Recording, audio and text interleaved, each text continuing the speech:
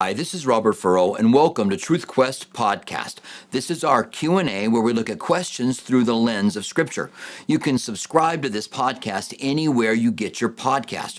Just look for Truth Quest Podcast with Robert Furrow. You get our long-form teachings. You also get our shorter hot topics, which are just that, on different hot topics throughout the Bible. And then you also get our Q&As, which we open up to receive questions on YouTube, on Facebook. So if you have a question and you're watching this and you want to ask a question, then write it out in the comment section below. Put the word question or a question mark in front of it to help me be able to identify it, and then read it a couple of times. Make sure it makes sense. Sometimes I'm reading the questions, I can't tell what they're about. Add the reference in, and we can take time to go ahead and look up the reference, and we'll answer the questions in a biblical way, the best that we can. The first question that we have today was one that was asked at our last Q&A, and somehow I overlooked it. Every once in a while, I'll get looking through the comment section and I'll just pass someone by. And this was, is tithing mandatory? And I thought it was really important to cover this question because so many churches say it is mandatory and that you're robbing from God if you don't do it. Now, in the Old Testament, under the law, to be sure, tithing was mandatory. You had to tithe. In fact, by the time it was all said and done, you gave 20-something% to God. Which, remember, it was a theocracy. It was run by God, and the priests were paid by the gifts that you gave, and the king and the guard and all of that were paid through what they gave in Israel. And so they paid a lot, kind of like we pay a lot. And then in the Old Testament, it said, you're robbing God. You're living in paneled houses while God's house lies in ruins. And so often preachers will use that passage to make people feel like you're not tithing. Now, it is true that if everybody in the church tithed today, then we would be able to do so much more for the kingdom of God. That's the truth. And also, about 80% of the people, about 20% of the people give 80% of the tithes, and about 80% of the people give 20% of the tithes and offerings. But people will come to me and ask me if it's mandatory to tithe. I always say no, but you do need to give. It is mandatory to give, but it's not mandatory to tithe. But even in your giving, God wants you to we're not under the law. We've been set free from the law. The Bible says those who walk in the Spirit are not under the law. And the law was a tutor to bring us to Christ. And once we've come to Christ, we no longer need the tutor. There's no argument about it. We are not under the law. And pastors who pick and choose certain passages for their own advantages, and if you're a pastor and you're watching this, then stop it. Don't tell people it's mandatory to give. The Bible says in the New Testament a lot of different things about giving. None of them are that you're supposed to tithe. It was never reiterated in the New Testament. Now, some will argue that Abraham gave to Melchizedek before the law, and therefore it was before the law. That means it's instituted today. All right, let's just have you prove that. Where does the Bible say when something happened before the law that it's instituted today? Or that Abraham gave because it was mandated? Or did he give because he wanted to? And everyone can tithe today if they want to. They could be like Abraham and they could give a tithe of what they want. So giving a tithe is 10%. And we're never told to do that in the New Testament. Now, there's a lot the Bible has to say about giving, and I've pulled up some of them, and I want to read some of them to you. But the Bible says, Jesus said, give, and it will be given unto you. Pressed down, shaken together, and running over will men give unto your bosom. He didn't tell us that to appeal to our greed, like television evangelists will tell you. And if you give to me, I got more of a blessing than other pastors do, or other guys do. I have a 100-fold blessing if you give to me. Nonsense. Jesus was doing it for our generosity. Give.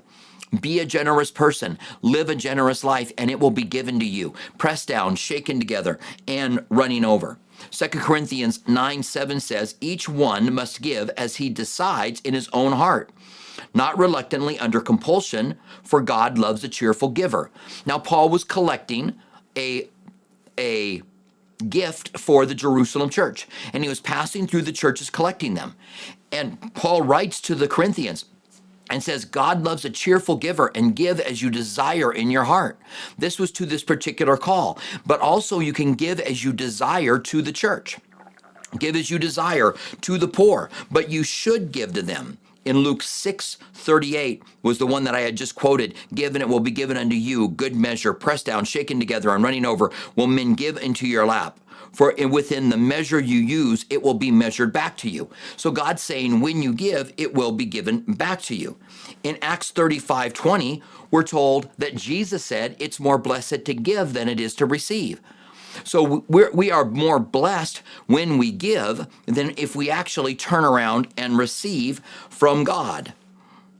In 1 Timothy 6:17 and 19, it says, for those who are rich in this present age, charge them not to be haughty, nor to set their hopes on the uncertainty of riches of God, who provides richly for all of us with everything to enjoy, but they are to do good, to be rich in good works, and generous and ready to share, thus storing up treasures for themselves as a good foundation for the future, so that they may take hold of that which is true in life.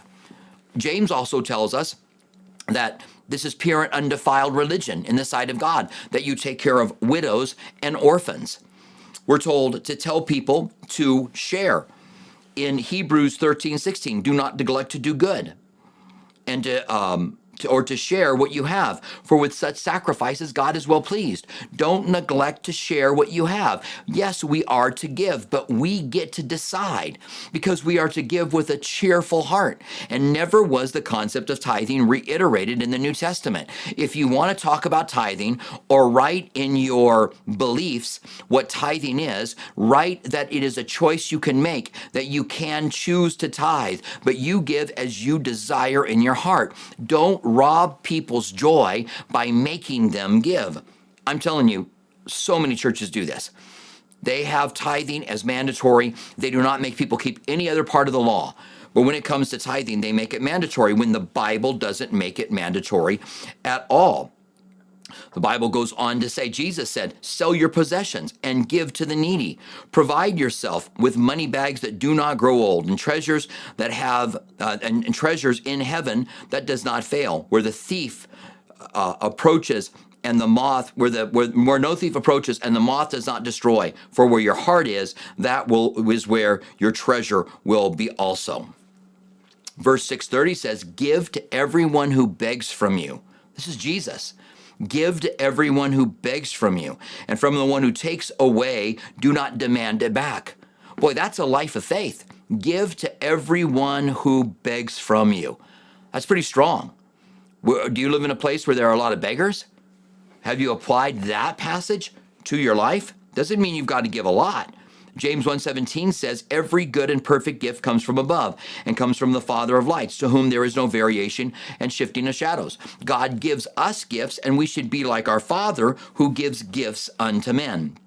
Now, this is not a totality of all of the passages that the Bible says that we need to do. In fact, in the book of James, it says, if you see your brother in need, but you don't give them what they need, then you're not doing what God's called you to do. We need to be generous and willing to help one another. And I find that God's people are when they're aware of the difficulties and the struggles that are there. But no, tithing is not mandatory, and churches need to stop saying that it is mandatory. We want to be biblical in everything that we do.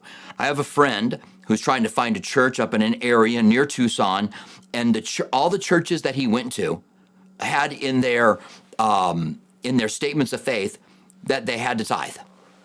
And he was just not going to go to a church that made it a point that you had to tithe, because if they can't handle that part of the Bible right, then he doesn't want to go and entrust them with any other part.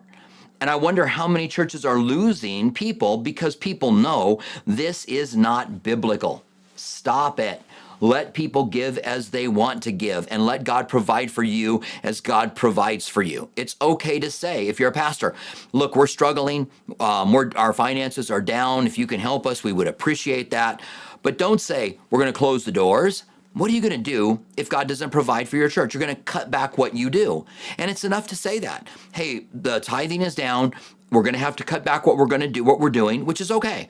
whatever when he guides, he provides. And if we cut back, we cut back. But we want you to know, in case you want to be a part of what we're doing here to help us reach even more people for the message of the gospel of Jesus Christ. That's the kind of thing that we do at our church when our tithes are down. Instead of trying to compel people to give, we give them an opportunity to give. And how much more powerful is that when that is the case? All right, I would love to have follow-up questions on giving and tithing. If you have questions about tithing or giving, I would love to be able to look at those today and answer those questions, all right?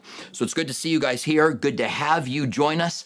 I appreciate y'all. I love the community that we have here. I love the questions that you guys have. And we have our first question from Crush Dice the Best, okay? Good to have you here with us. I think this may be your first time here, maybe not. Someone asked last week, or similar, continue to see numbers such as 33111, 555, 888, 666 in the Bible. Is there a biblical tie? Crush Dice the Best. I think that numerology is a part of the Bible, and I think that God created our universe with certain mathematical equations. Math was discovered, it wasn't created, and I think that we find some of those things in the Bible. I think people take them too far. I think they make them say things they don't say. Generally, I disagree with books on numerology, although I will agree with certain aspects of them. I don't know where you find 333, 111, 555, 888. I do know you find 153, the number of fish Jesus caught. You find 40 days of rain, 40 days in the wilderness. You find 12 apostles, 12 disciples. You find 3 in the inner circle. You find 3 with the Trinity, the Father, the Son, and the Holy Spirit. You find 1 with one God. And so these numbers are biblical. 7, you find often in the book of Revelation, and certainly means something there. It means complete, and everything's being completed. And so you find that number coming there again and again. But Crush Dice the Best, if you have a passage or two where it uses one of these 111, 333, 555 that you're talking about, I would love to take a look at them. All right. And but anyway, yeah, so you can ask a follow-up on that. Crush Dice the Best also says, I wonder if I should stop tithing. I feel guilty. I read scripture, but still bad. But maybe I can give to another charity and no longer tithe. And that's certainly true.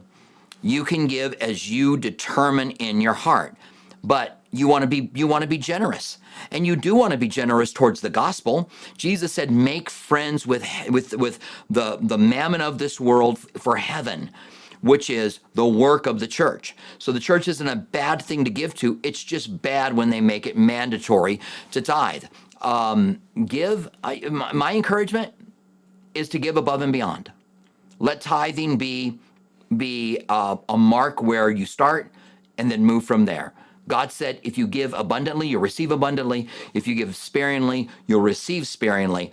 And so we want to be those who are generous. God didn't give us the verses to appeal to our greed, but certainly we don't want to start going, I don't want to give because then we're going to receive, I don't want to give because we're going to receive sparingly. We want to take all the passages as they are. My pet peeve is just when churches take part of the law, which is tithing, and tell people they're robbing from God.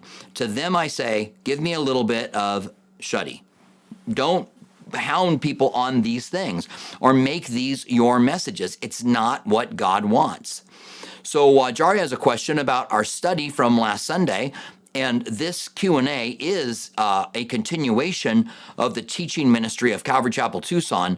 And last week we were in Revelation chapter 9, and we talked about Apollyon, the destroyer. And Jari says, if Apollyon is Satan, why does he give permission to torment the people on the earth during the tribulation period?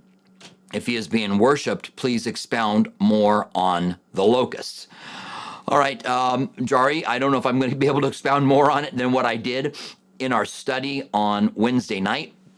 I talked about Apollyon, I talked about the star that fell from heaven, talked about the bottomless pit, and I talked about these locusts who seem to be creatures, but also have a demonic god over, or a demon over them there as their king, and that's Apollyon, the destroyer. And they are told that they can't kill people, they can only torment them for 5 months. This is the first judgment on men in the book of Revelation, and we're already on chapter 9. Up to this point, it's been on the earth. It's been the overall aspects of what the tribulation period is going to be like. But here we find the first judgment on men, and it's a bad one, that these scorpions sting men. They want to die, and they cannot die. As to your question, I said, I don't believe Apollyon is Satan, because I think that there was enough descriptions of Satan, the devil, the dragon, the serpent of old, that they could have been pointed out if Apollyon was Satan. I don't believe the star falling from heaven is Satan. Now, I'm probably in the minority there. And whenever you're in the minority, it might be good to go, well, maybe I shouldn't be so confident. So I'm in the minority. Most people would think the fallen star is Satan. I think a good number of people put Apollyon, the destroyer, as being Satan. I kind of tend to think he's not. So am I going to play crush dice the best, believing that this isn't Satan? No, I'm not going to bet on it. Instead, I'm just going to say this is what I think. I'm trying to handle Scripture in a responsible manner. I think a lot of people don't handle it in a responsible manner. I think that we all should try to do that, okay? So Jari has a follow-up question to that. Jari says, follow-up, is it true Satan hates humanity? Even if they worship him, he doesn't care. Yeah, I don't know about the worship aspect of it, Jari, but I do know that Satan is a roaring lion seeking whom he may devour. And it's been shown that he wants to take out people, that his desire is to take people down. He is the father of lies. And so, yeah, Satan hates humanity. I think that's a good way to put it. I'm trying to think of passages that may back that up. He blinds the eyes of those who do not believe. He wants to destroy. We are to put on our armor so we can stand against the wiles of the enemy. So he's sneaky. So I think there's enough verses that we can stand and say that he hates humanity. And even if they worship him, I would imagine it doesn't make them like him. All right. So we have a question from Psychman. Psychman, good to see you. Psychman says, 1 Corinthians 7:8, it is good, and 1 Corinthians 7:9, it's better. Can you take a stab at what it means in the verse? I think just about everything. Thanks for this, Sir Robert. Thank you, Psychman 45. I appreciate that. Let's go ahead and take a look at 1 Corinthians 7, 8, and 9. 7, 8, and 9. And I will go ahead and put this up on the screen. Thank you, Psychman, for your questions. Let me see your question. Let me see if I can get this figured out. So here it says, but I say to you unmarried, and to the widows, it is good for them if they remain even as I am. But if they cannot exercise self-control, let them marry, for it is better to marry than to burn with passion. Okay? Now, so that was that 8 and 9? That was 8 and 9. So the good and the better, for it is better for them to marry than to burn with passion. All right, so Psychman, I'm not sure that these are equivalent. Let's just read them as they are, and let's just look at it. But I say to you, unmarried, and to the widows, it is good for them if they remain as I am. So it's good to stay single, because God has a plan. Now, I lost my wife in 2012. I became single, and for about a year and 9 months or so, I wasn't interested in anyone else. Didn't know if I really would get married. But the grief kind of lightened. I don't know if lightened is the best way to put it. I came to a point where I realized I didn't like being alone. I didn't want to be alone. And I wanted to have someone in my life. And I began to pray that God would bring someone into my life. Now, it would have been good for me to remain alone. But the Bible also says, if a man finds a wife, he finds a good thing. And so it's good to find a wife as well. But it's good to remain, even as Paul is. Now he goes on to say, if they cannot exercise self-control, which means if your sexual drive is strong and you're finding yourself struggling with this, let them marry, for it is better to marry than to burn with passion. So it's not saying it's better to marry than to be single, except if you're burning with passion. It's better if you can remain unmarried, but if you can't control yourself, then it's better to be married. And for me, my motivation was, I honestly, I don't think I was done with the sexual aspect of my life. But the motivation for me was not wanting to be alone. I wanted to have someone that was a companion for me. The nights pretty much drove me crazy. Tried to stay busy, but I found myself really desiring companionship. And that's really what drove me. So the good is one thing. The better is, it's better for you to get married than to burn with sexual passion if you can't handle that. And I think that's I think that kind of speaks for itself. All right. So thank you very much, Psych Man. I appreciate you. I appreciate your question. We have a question from Cara Sanchez, who says, Hebrews 7, 11, and 28. Did Jesus have to come from the line of Judah because the old law was given to that tribe? And Jesus came to break the old law. So was the law given to Judah in a way that it wasn't given to the other tribes? That's my question. So if this is true, and God did give the law to Judah in a special way that he didn't to other tribes, then I'm not aware of that. Okay? So let's go to Hebrews 7. This is a long section, 11 through 28. Let's just start to read it. We'll see where we go from there. I'm not sure I'm going to read all of it, Cara, but let's take a look and see if we can get what you're saying here. Did Jesus have to come from the line of Judah because the old law was given to that tribe, and Jesus came to break the old law? Interesting thought. Let's see what we find. Let's go ahead and take a look. So this is Hebrews 7:11, and that's what you said, right, Cara? Yeah, Hebrews 7:11. All right, so Hebrews 7:11 says, therefore, if perfection were through the Levitical priesthood, for under it the people received the law, what further would there be of any priest? That any priest should rise according to the order of Melchizedek, and not be called according to that of Aaron. For the priesthood being changed of necessity, there is also a change of the law. So the priesthood had to change by necessity, because Jesus would be a priest by the order of Melchizedek and would live forever, where those in the Aaronic priesthood would die. Verse 13, for he of whom these things were spoken belongs to another tribe. He's not of the tribe of Levi. The reason that he has to be of the order of Melchizedek is because he's of the tribe of not of the tribe of Levi, not because the new priest should come from the tribe of Judah. Judah can't be a priest, so he's got to be a priesthood in the order of Melchizedek, which we could talk about Melchizedek more. He's either a type of Jesus or he is Jesus. It goes on to say these things are spoken belongs to another tribe, from which no man has officiated at the altar. That is, from the tribe of Judah, no one officiated at altar. For it is evident that our Lord arose from Judah, of which tribe Moses spoke nothing concerning priesthood. And yet far more evident if in the likeness of Melchizedek there arises another priest. So Melchizedek is spoken of 3 times in the Bible. Genesis, where Abraham gives a tenth to Melchizedek. His name means the king of peace, or the king of Salem. Seems to be a king of Jerusalem. Then he's talked about in the book of Psalms, that and Jesus is connected to that passage in the book of Psalms. And then that's about 1,000 years later. And then another 1,000 years he's talked about in in the book of Hebrews that Jesus is a priest according to the order of Melchizedek because he's not of Levi, so he can't be of that priesthood. And this priesthood is an eternal priesthood that has made some to believe that Melchizedek, because he has no beginning of days nor end of days, is actually a theophany Christ in the Old Testament.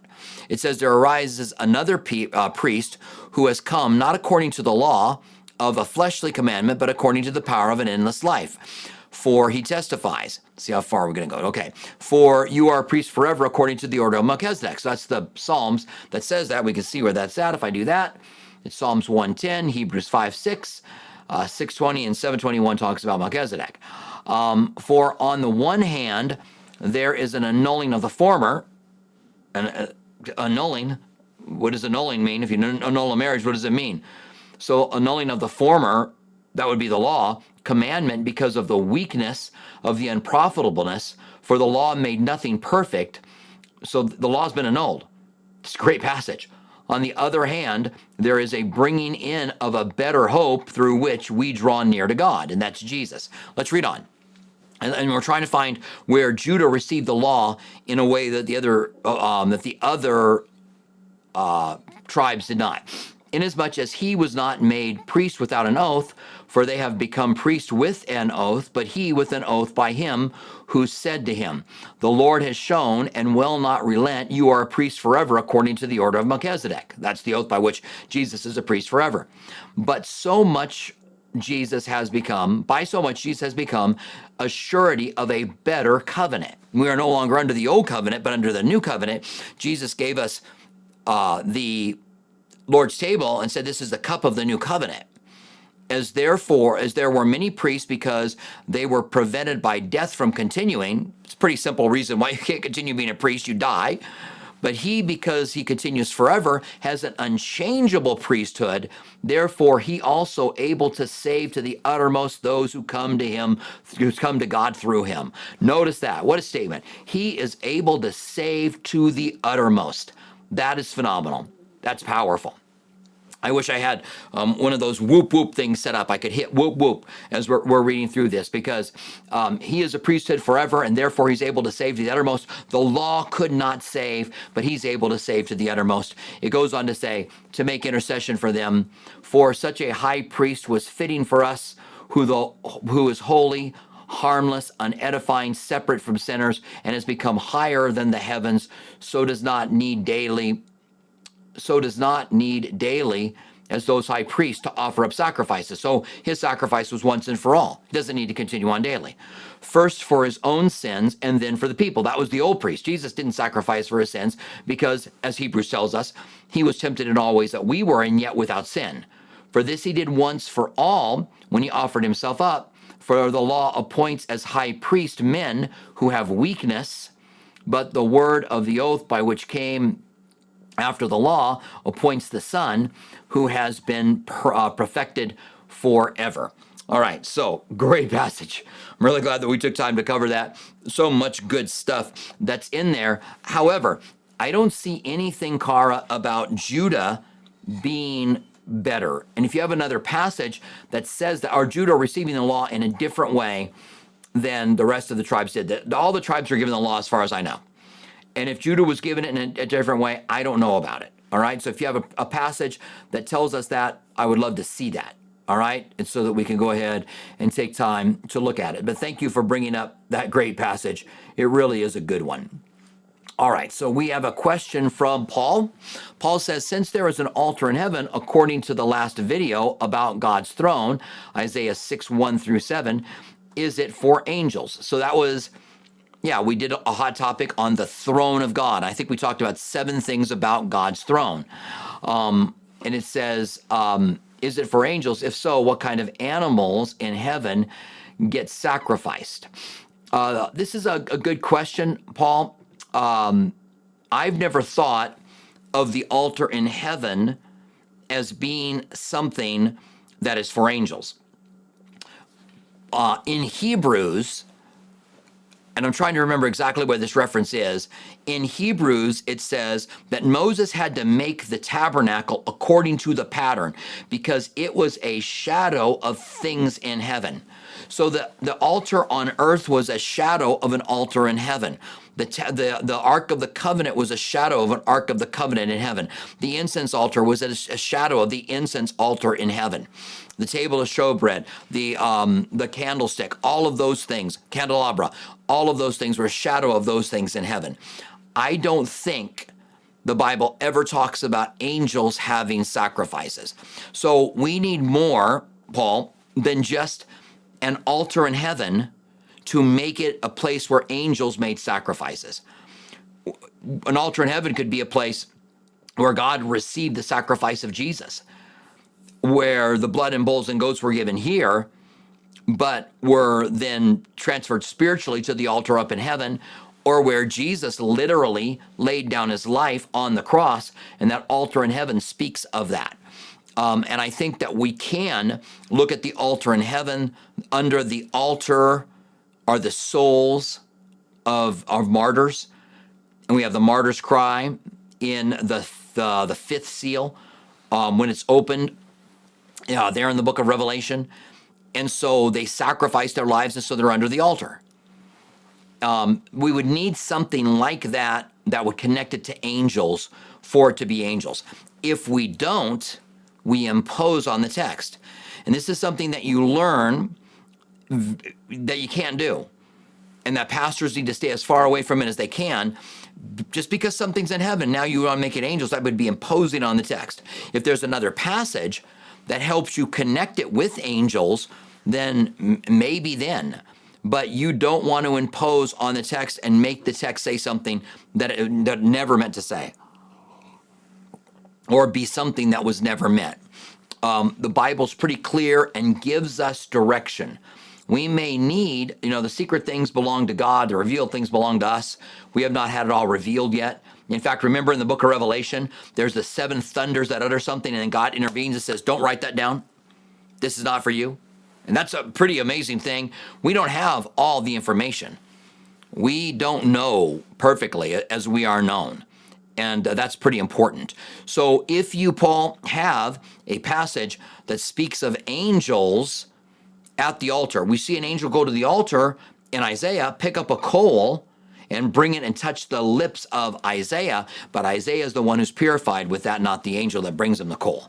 All right, so if you have a passage that connects angels to the altar in a way where they give sacrifices, then let's talk about that further. Otherwise, let's not impose things on the text that shouldn't be brought on the text. All right, so if there's any lesson to learn from that, and if we can find it, great, then that would be exciting. But if it's not there, the idea that the angels could possibly be forgiven would be one that I haven't heard of yet, but it would be exciting. I don't know that it's there. All right. So Rod has a follow-up question.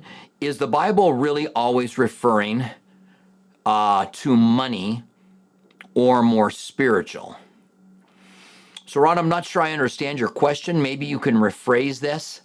Is the Bible really always referring to money? So when it talks about give, and it will be given unto you, pressed down, shaken together, and running over, and will men give unto your bosom? I don't think it's... Paul wrote to the church and in Philippi, who shared with him in his ministry in Corinth. And Paul said, no other church shared with me when he was in, I think, prison in Rome, as he wrote to the Philippians, and they were a poor church. And he said, my God will meet your needs according to his riches. So needs there is not money. So yes, as you asked this question, does the Bible always refer to money, or could it be spiritual? It could be some other need. It might not be spiritual, but it might be another need. It might be a spiritual need, it might be a physical need, but doesn't have to be money. So if you give in money, God doesn't need to give back to you in money. I think that's a good insight. But God will meet your needs according to your riches. There might be something I need far greater than I need money. Might be something in my life that I need, and when I give, God gives back to me based on what I gave. All right. So we have, let's see the statement from Susan here. Susan said, tithes are not mandatory, but as we choose to tithe, at least in my case, God has gone over and above for my family in blessings. And I think that's a great point, Susan. Tithing is not mandatory. And God's promised if you give, it will be given back to you. So I would tie the blessings to tithing, not from the blessing of tithing under the law, but that when we give, God gives back to us. And God gave us tithe I see it as a guideline. And I want to go above and beyond it. And I want to give and I want to live a generous lifestyle. I want to tip generously. I want to give generously to those who have need.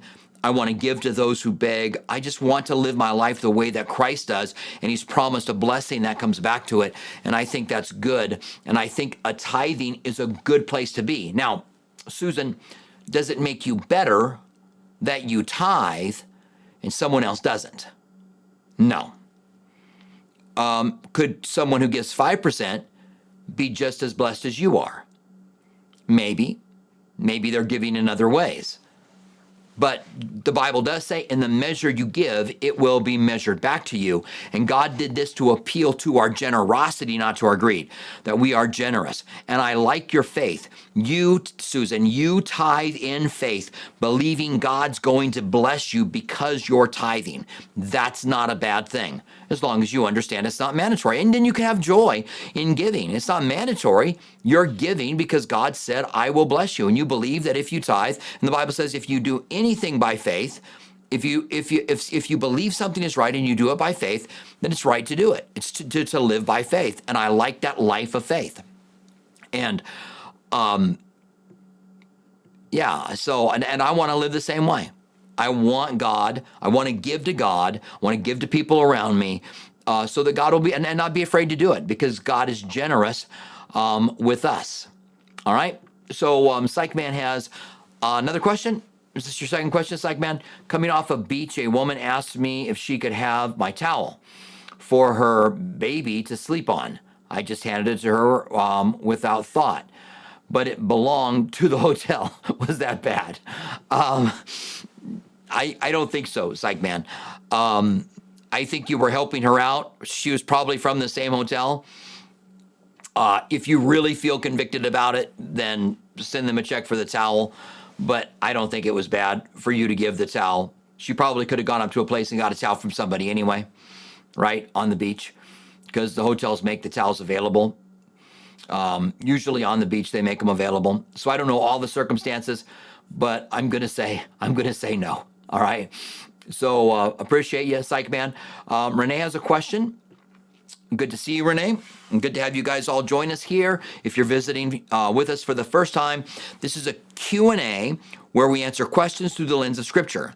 And if you have a question about a difficult passage in the Bible or something you haven't understood, we would love to take a shot at answering that. Just write the word question down and then write out your question, reread it a couple of times, make sure that it makes sense, and then go ahead and submit it. And we take time to take these questions a couple times a week and to look over the things that are asked.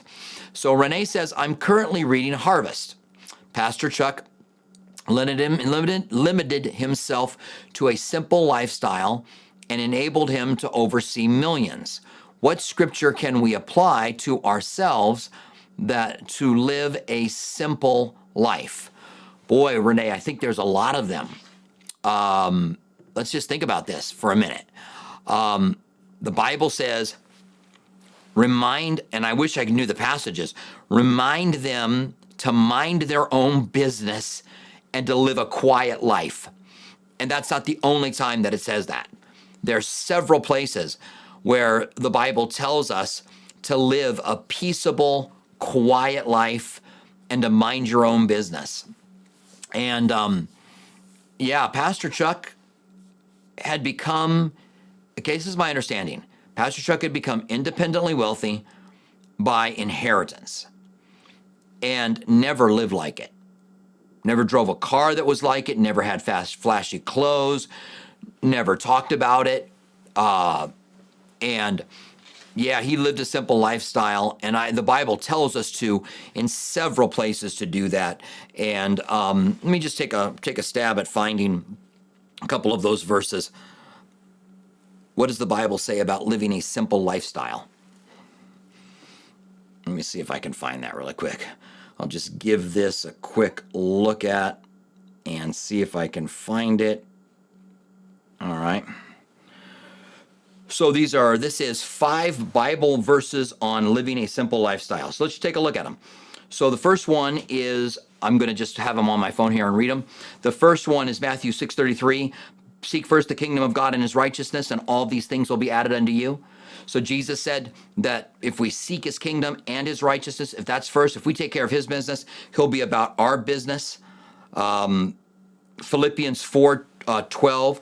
I know how to be brought low, Paul said, and I know how to abound. And in every circumstance, I have learned the secret of facing plenty and hunger and abundance of need. Matthew 11:13, come to me, all you who are weary and heavy laden, and I'll give you rest. Let me ask one more question here. What does the Bible say about minding your own business? All right, let me just take a look here, see if I can find these that come up about minding your own business. All right, so here we go. 1 Thessalonians 4:11, and to aspire to live quietly and to mind your own affairs and to work with your hands as was instructed. Proverbs 26:17, whoever meddles in a quarrel not his own is like one who takes a passing dog by the ears. I love that. Talk about minding your own business. If you get involved in a quarrel that's not yours, you want to be involved in these quarrels, you are taking a dog by the ears. That's what it says. 1 Timothy 5:13, besides that, they learned to be idlers, going about from house to house, and not only idlers, but also gossips and busybodies, saying what they should not. So this is kind of like work with your hands and get out of other people's business. 1 Thessalonians, we already do 1 Thessalonians 4? Yeah, we did. Let's see if I can just find a couple more here. 1 Peter 4:5, let nothing be done. Let none of you suffer as a murderer or a thief or an evildoer or a meddler. It's kind of minding your own business. So anyway, yeah, the Bible has a lot to say, Renee, about living a simple life, minding your own business, being quiet, and not doing things through selfish ambition, those kind of things. All right. So we could talk more if you find certain passages you have questions about. I would love to do that. So Crushed Dice the Best says, Emperor Scribbner, I don't think Pastor understood. I don't see 333, 111, 222, etc. in the Bible. It's like every time I see the clock, it's 333 or 333 a.m. or 111 or 222 or the TV just everywhere. All right. So thanks, Crush the Dice the Best. What does my wife say when the clock says it's 11:11 or 3:33? I can't remember what she says, but yeah, so she makes a statement when she notices that. I don't think there's anything biblical about that. Crush Dice the Best. I don't. I just think you're probably noticing it. It's kind of like when you buy a new car. I have a Charger, and I see Chargers everywhere. If I had another car, I might see other cars everywhere. All right. So I appreciate you. All right.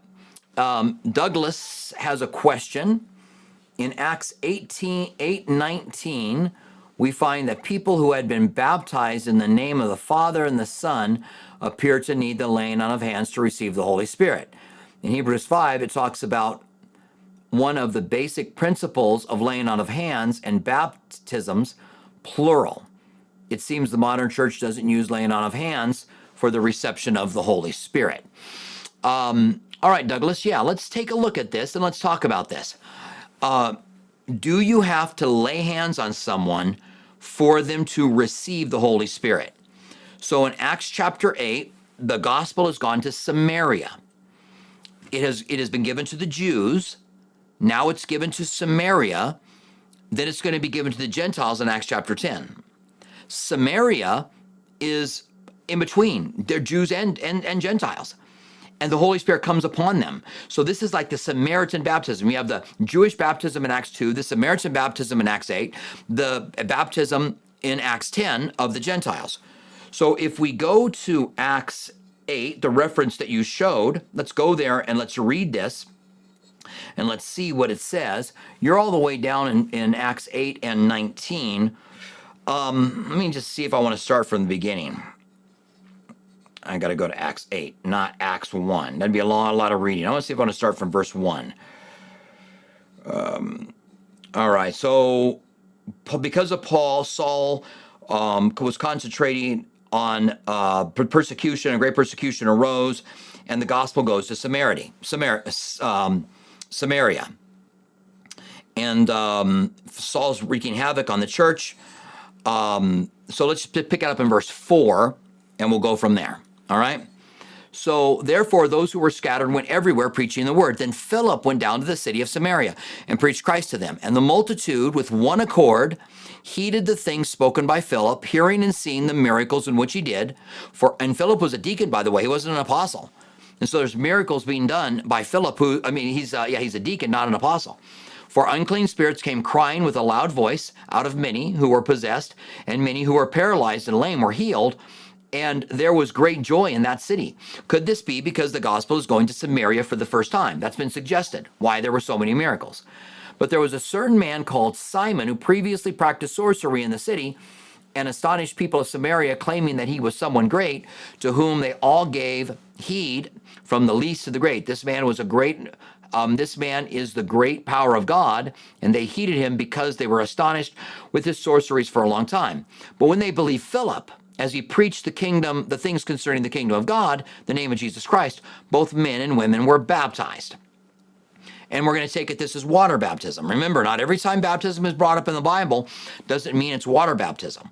Means to be immersed, and we are baptized into the body of Christ through the Spirit. But they are baptized. When Simon himself also believed, and when he was baptized, he continued with Philip and was amazed, seeing the miracles and signs which were done. Now, when the apostles who were at Jerusalem heard that Samaria had received the word of God, they sent Peter and John to them, who, when they had come down, prayed for them that they might receive the Holy Spirit, for as yet he had fallen upon none of them. So they were born again, and they had the Holy Spirit inside of them, because they were baptized. If they were baptized by the Holy Spirit in the body of Christ, or baptized by water, I think this is going to show it was baptism by water here in a minute. It says they had only been baptized in the name of the Lord Jesus. So again, that doesn't help us if it's baptism by water or being baptized into the body of Christ. They laid hands on them and they received the Holy Spirit. This is a case. Now, it is a fallacy to think that because one place you lay hands on someone and they receive the Holy Spirit, that's the only way the Holy Spirit is ever given. And you want to be careful when you're approaching the Bible like that. Just because the Bible says in one thing happened in one way doesn't mean it always happened in that way. But they laid hands on them and they received the Holy Spirit. When Simon saw through the laying on of the hands, the Holy Spirit was given, he offered them money, saying, give me this power also. And Peter ends up rebuking, your money perish with you. And Peter ends up rebuking him. I don't know that Simon saying, this is Simon the sorcerer, seeing that the power also give me this power. Let's go to it again, up here again. When Simon saw that through the laying on of hands, the Holy Spirit was given, he offered them money. Now, it doesn't mean every time the Holy Spirit's given, they offer them money. And we could go to Acts chapter 10 to help understand that. Because in Acts chapter 10, Peter is up on his housetop. He's told not to reject those things which God has called clean. Then Peter goes to the Gentiles' house, to Cornelius' house. Let me see if I got the right place here. All right, so let's just go ahead and read some of this. So this is what we would call the Gentile baptism of the Spirit. You have the baptism of the Spirit in Acts chapter 2 for the Jewish people in the temple. You've got Samaritans in Acts chapter 8. Then you've got Acts chapter 10. You've got Gentiles. And now Peter, it says, and the following day they entered Caesarea. Now Cornelius was waiting for them, and he had called together his relatives and close friends. And as Peter was coming in, Cornelius met him and fell down at his feet and worshipped him. But Peter lifted him up, saying, stand up, I myself of a man. And as he talked with him, he went in and found many who had come together. Then he said to them, You know how unlawful it is for a Jewish man to keep company or to go to one of another nation. But God has shown me I should not call any man common or unclean. This is new for Peter. He says, I'm a good Jewish boy. I don't go into Gentiles' houses. But God told me I'm supposed to come here.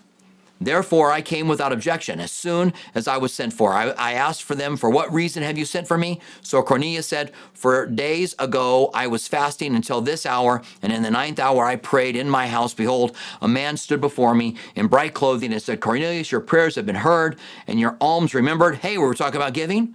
He was a man who was generous. His alms are remembered in the sight of God. Send therefore to Joppa and call Simon, who is surnamed Peter. He is lodging at the house of Simon, a tanner by the sea. When he comes, he will speak to you. So I went immediately. Now, therefore, all are present before God to hear all the things commanded by God. All right.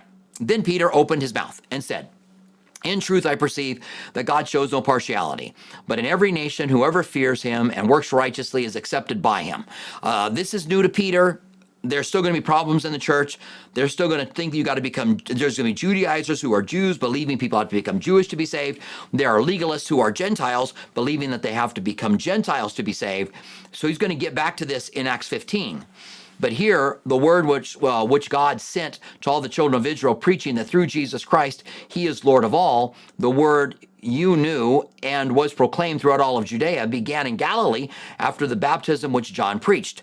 Now God anointed Jesus of Nazareth, the Holy Spirit and the power, who went about doing good and healing all who were oppressed by devils, for God was with him. And we are witnesses of all things which he did both in the land of the Jews and the Gentiles, whom they killed by hanging on a tree, whom God raised up on the 3rd day and showed him openly, not to all people, but to witnesses chosen before by God, even to us, who ate and drank with him and arose after he rose from the dead.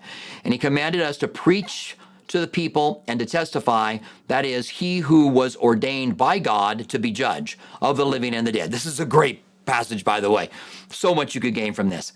To him all the prophets witness that through his name, whoever believes on him will receive the remission of sins. Notice that salvation.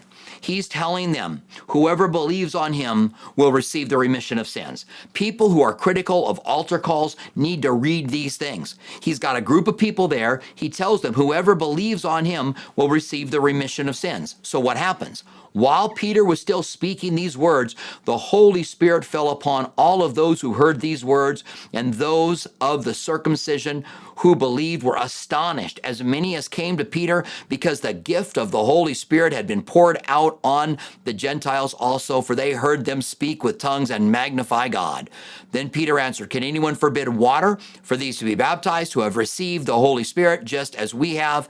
And he commanded them to be baptized in the name of the Lord, and they asked him to stay a few more days. So you can see, Douglas, that not everyone had the Holy Spirit as the laying on of hands. Now, I do know that this is a teaching in certain churches, basically some Pentecostal churches, that you have to lay hands on somebody to receive the Holy Spirit. Jesus said, if you, being evil, know how to give good gifts to your children, how much more will your heavenly Father give the Holy Spirit to those who ask? Calvary Chapel is the church I pastor, is a charismatic church, and we believe in the gifts of the Spirit, but we do not believe it is only by the laying on of hands you receive the Holy Spirit. Do I lay hands on people and ask and pray that they would receive the Holy Spirit? Yes. Do I think it's mandatory? No. Okay? So let me just read through your question here again. I don't think that we can assume that's... There are certain fallacies that we apply to Scripture. Because it appears in one place, we make a rule out of it, and that's a bad idea when we see that other places are different ways that the Holy Spirit can be given. Okay? Crushed dice the best. Let me see if your question relates.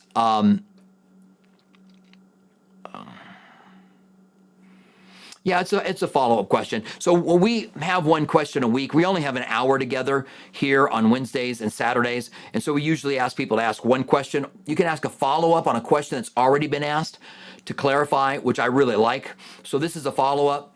So only those who burn with passion should get married or should get married. No people who want to marry but nothing, yet other people to marry two or three or more. Hopefully at the same time there. All right. Life is not fair. Did your mother ever tell you life was fair? Crush dice to best. Obviously, life is not fair. And some people get married several times and some people don't get married at all. I don't think the passage is saying that. I think Paul's saying it's better for you to remain single. If you decide that you want to get married, this is going to be me. I wasn't burning in passion, so I said I've got to get married because I can't control myself. I wanted companionship. I wanted to marry someone. Yes, I wanted the sexual lifestyle of being married. Yes, I did, but that wasn't what drove me. So I don't think it's only those. It's just saying it would be better if someone decides to be single. I think God can override that. I think it's better for me as a pastor to be married, because there were women who were approaching me just because I was single, and it's better for me to be married. That's not to say it might not have been better for me to remain single, but God allowed me to be married again. And so I don't think, again, here's another fallacy, that just because the Bible says it's better, and then, but if you're burned with passion, that it's better for you to get married. It's good for you to remain single, but if you're burned with passion, it's better to get married, that's the only reason for you to get married. There could be other reasons to get married. One of them could be because God wants it. That's what God wants for you. All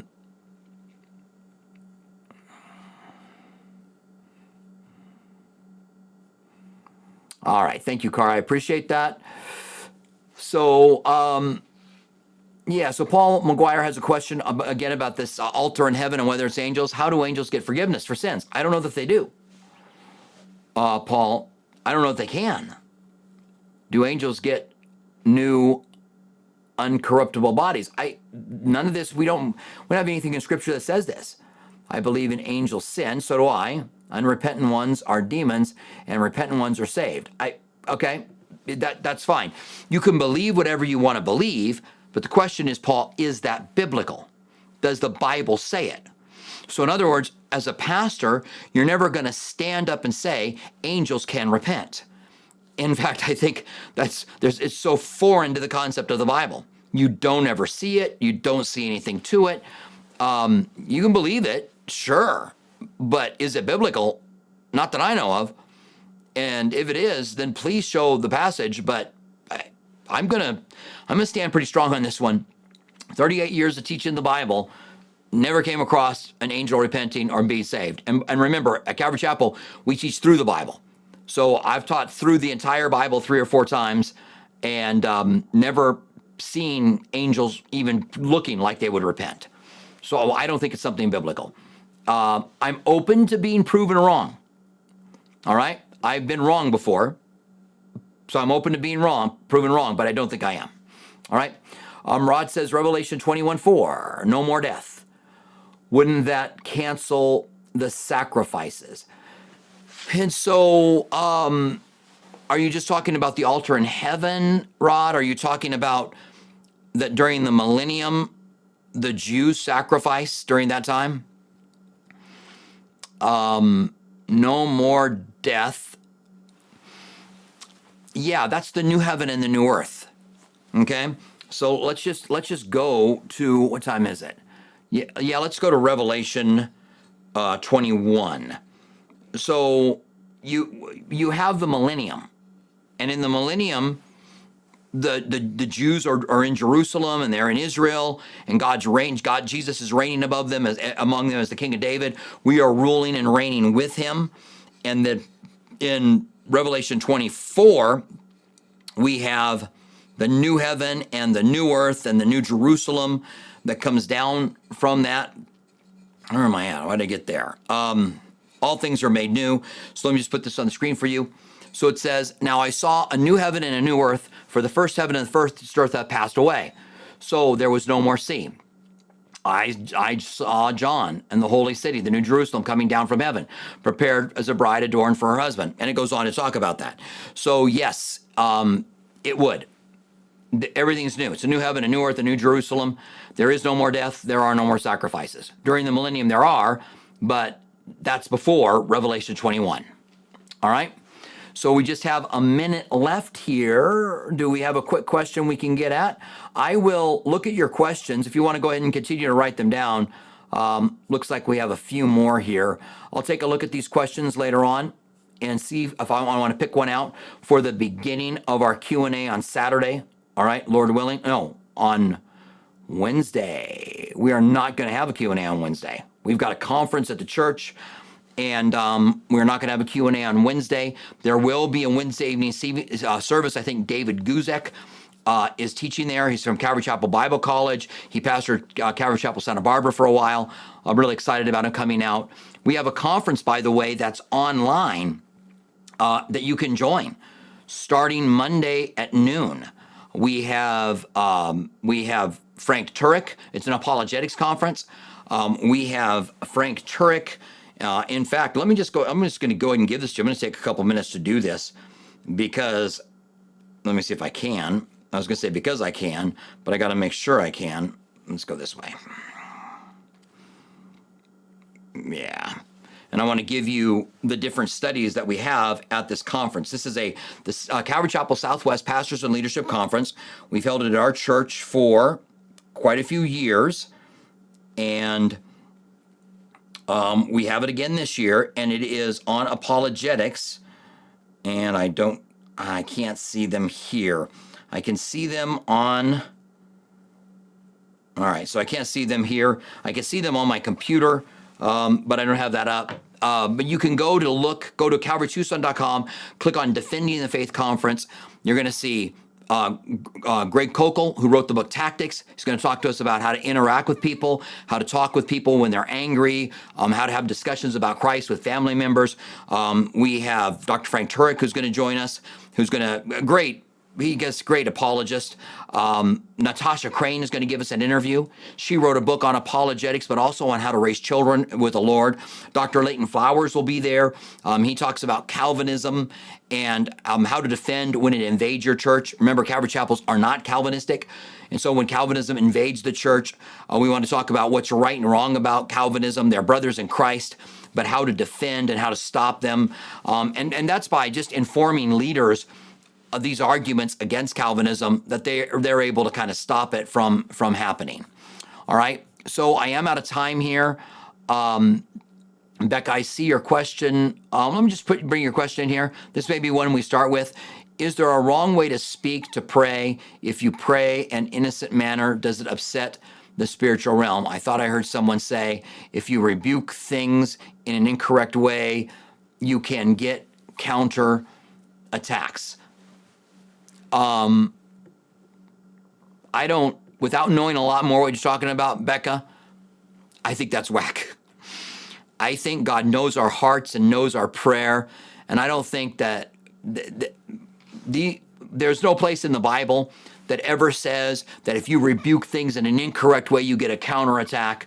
These are things that people come up with as their own experiences, and they are so-called experts in an area because they've written a book or they're doing it, and they're showing you how to do it, and it's very unbiblical. And I don't know exactly the source of all of this, so I don't want to be too critical, but this is the kind of stuff that drives me pretty much crazy, okay? The Bible tells us how to overcome the enemy. We could talk about how to rebuke the devil. We could talk about how to pray to bind the enemy, how to do real spiritual warfare. This could be a question that we could have at another Q&A, and maybe even start with next week. Well, how do we enter into real spiritual warfare, biblical spiritual warfare? That's the key, because this that you just asked is not biblical spiritual warfare. All right. So, love you guys. Really glad you're here. Really glad you've joined us. Stay close to Jesus. Join us for the service tonight as we talk about, as we see the first revival ever in the church and the things that Peter talked about that brought about this first revival. 3,000 people get saved, and then God adds daily to the church those who are being saved. And so we're going to be talking about that passage. That's tonight. In about an hour, we'll have the service. I'll be teaching in about an hour and 20 minutes. Of course, tomorrow there'll be 3 services, same teaching, and then Monday noon, We have our Defending the Faith conference. You can join us online. You can watch those live. We'd love you to be able to do that, all right? We'd love you to join us online. We want to help equip you in any way that we can. So we will see you. Stay close to Jesus. Be good. Do the things God calls you to do. Walk before him by the power of his Spirit. For if you walk in the Spirit, you will not fulfill the lust of the flesh. If you walk in the flesh, you will not fulfill the things of the Spirit. All right, God bless you, and I am out.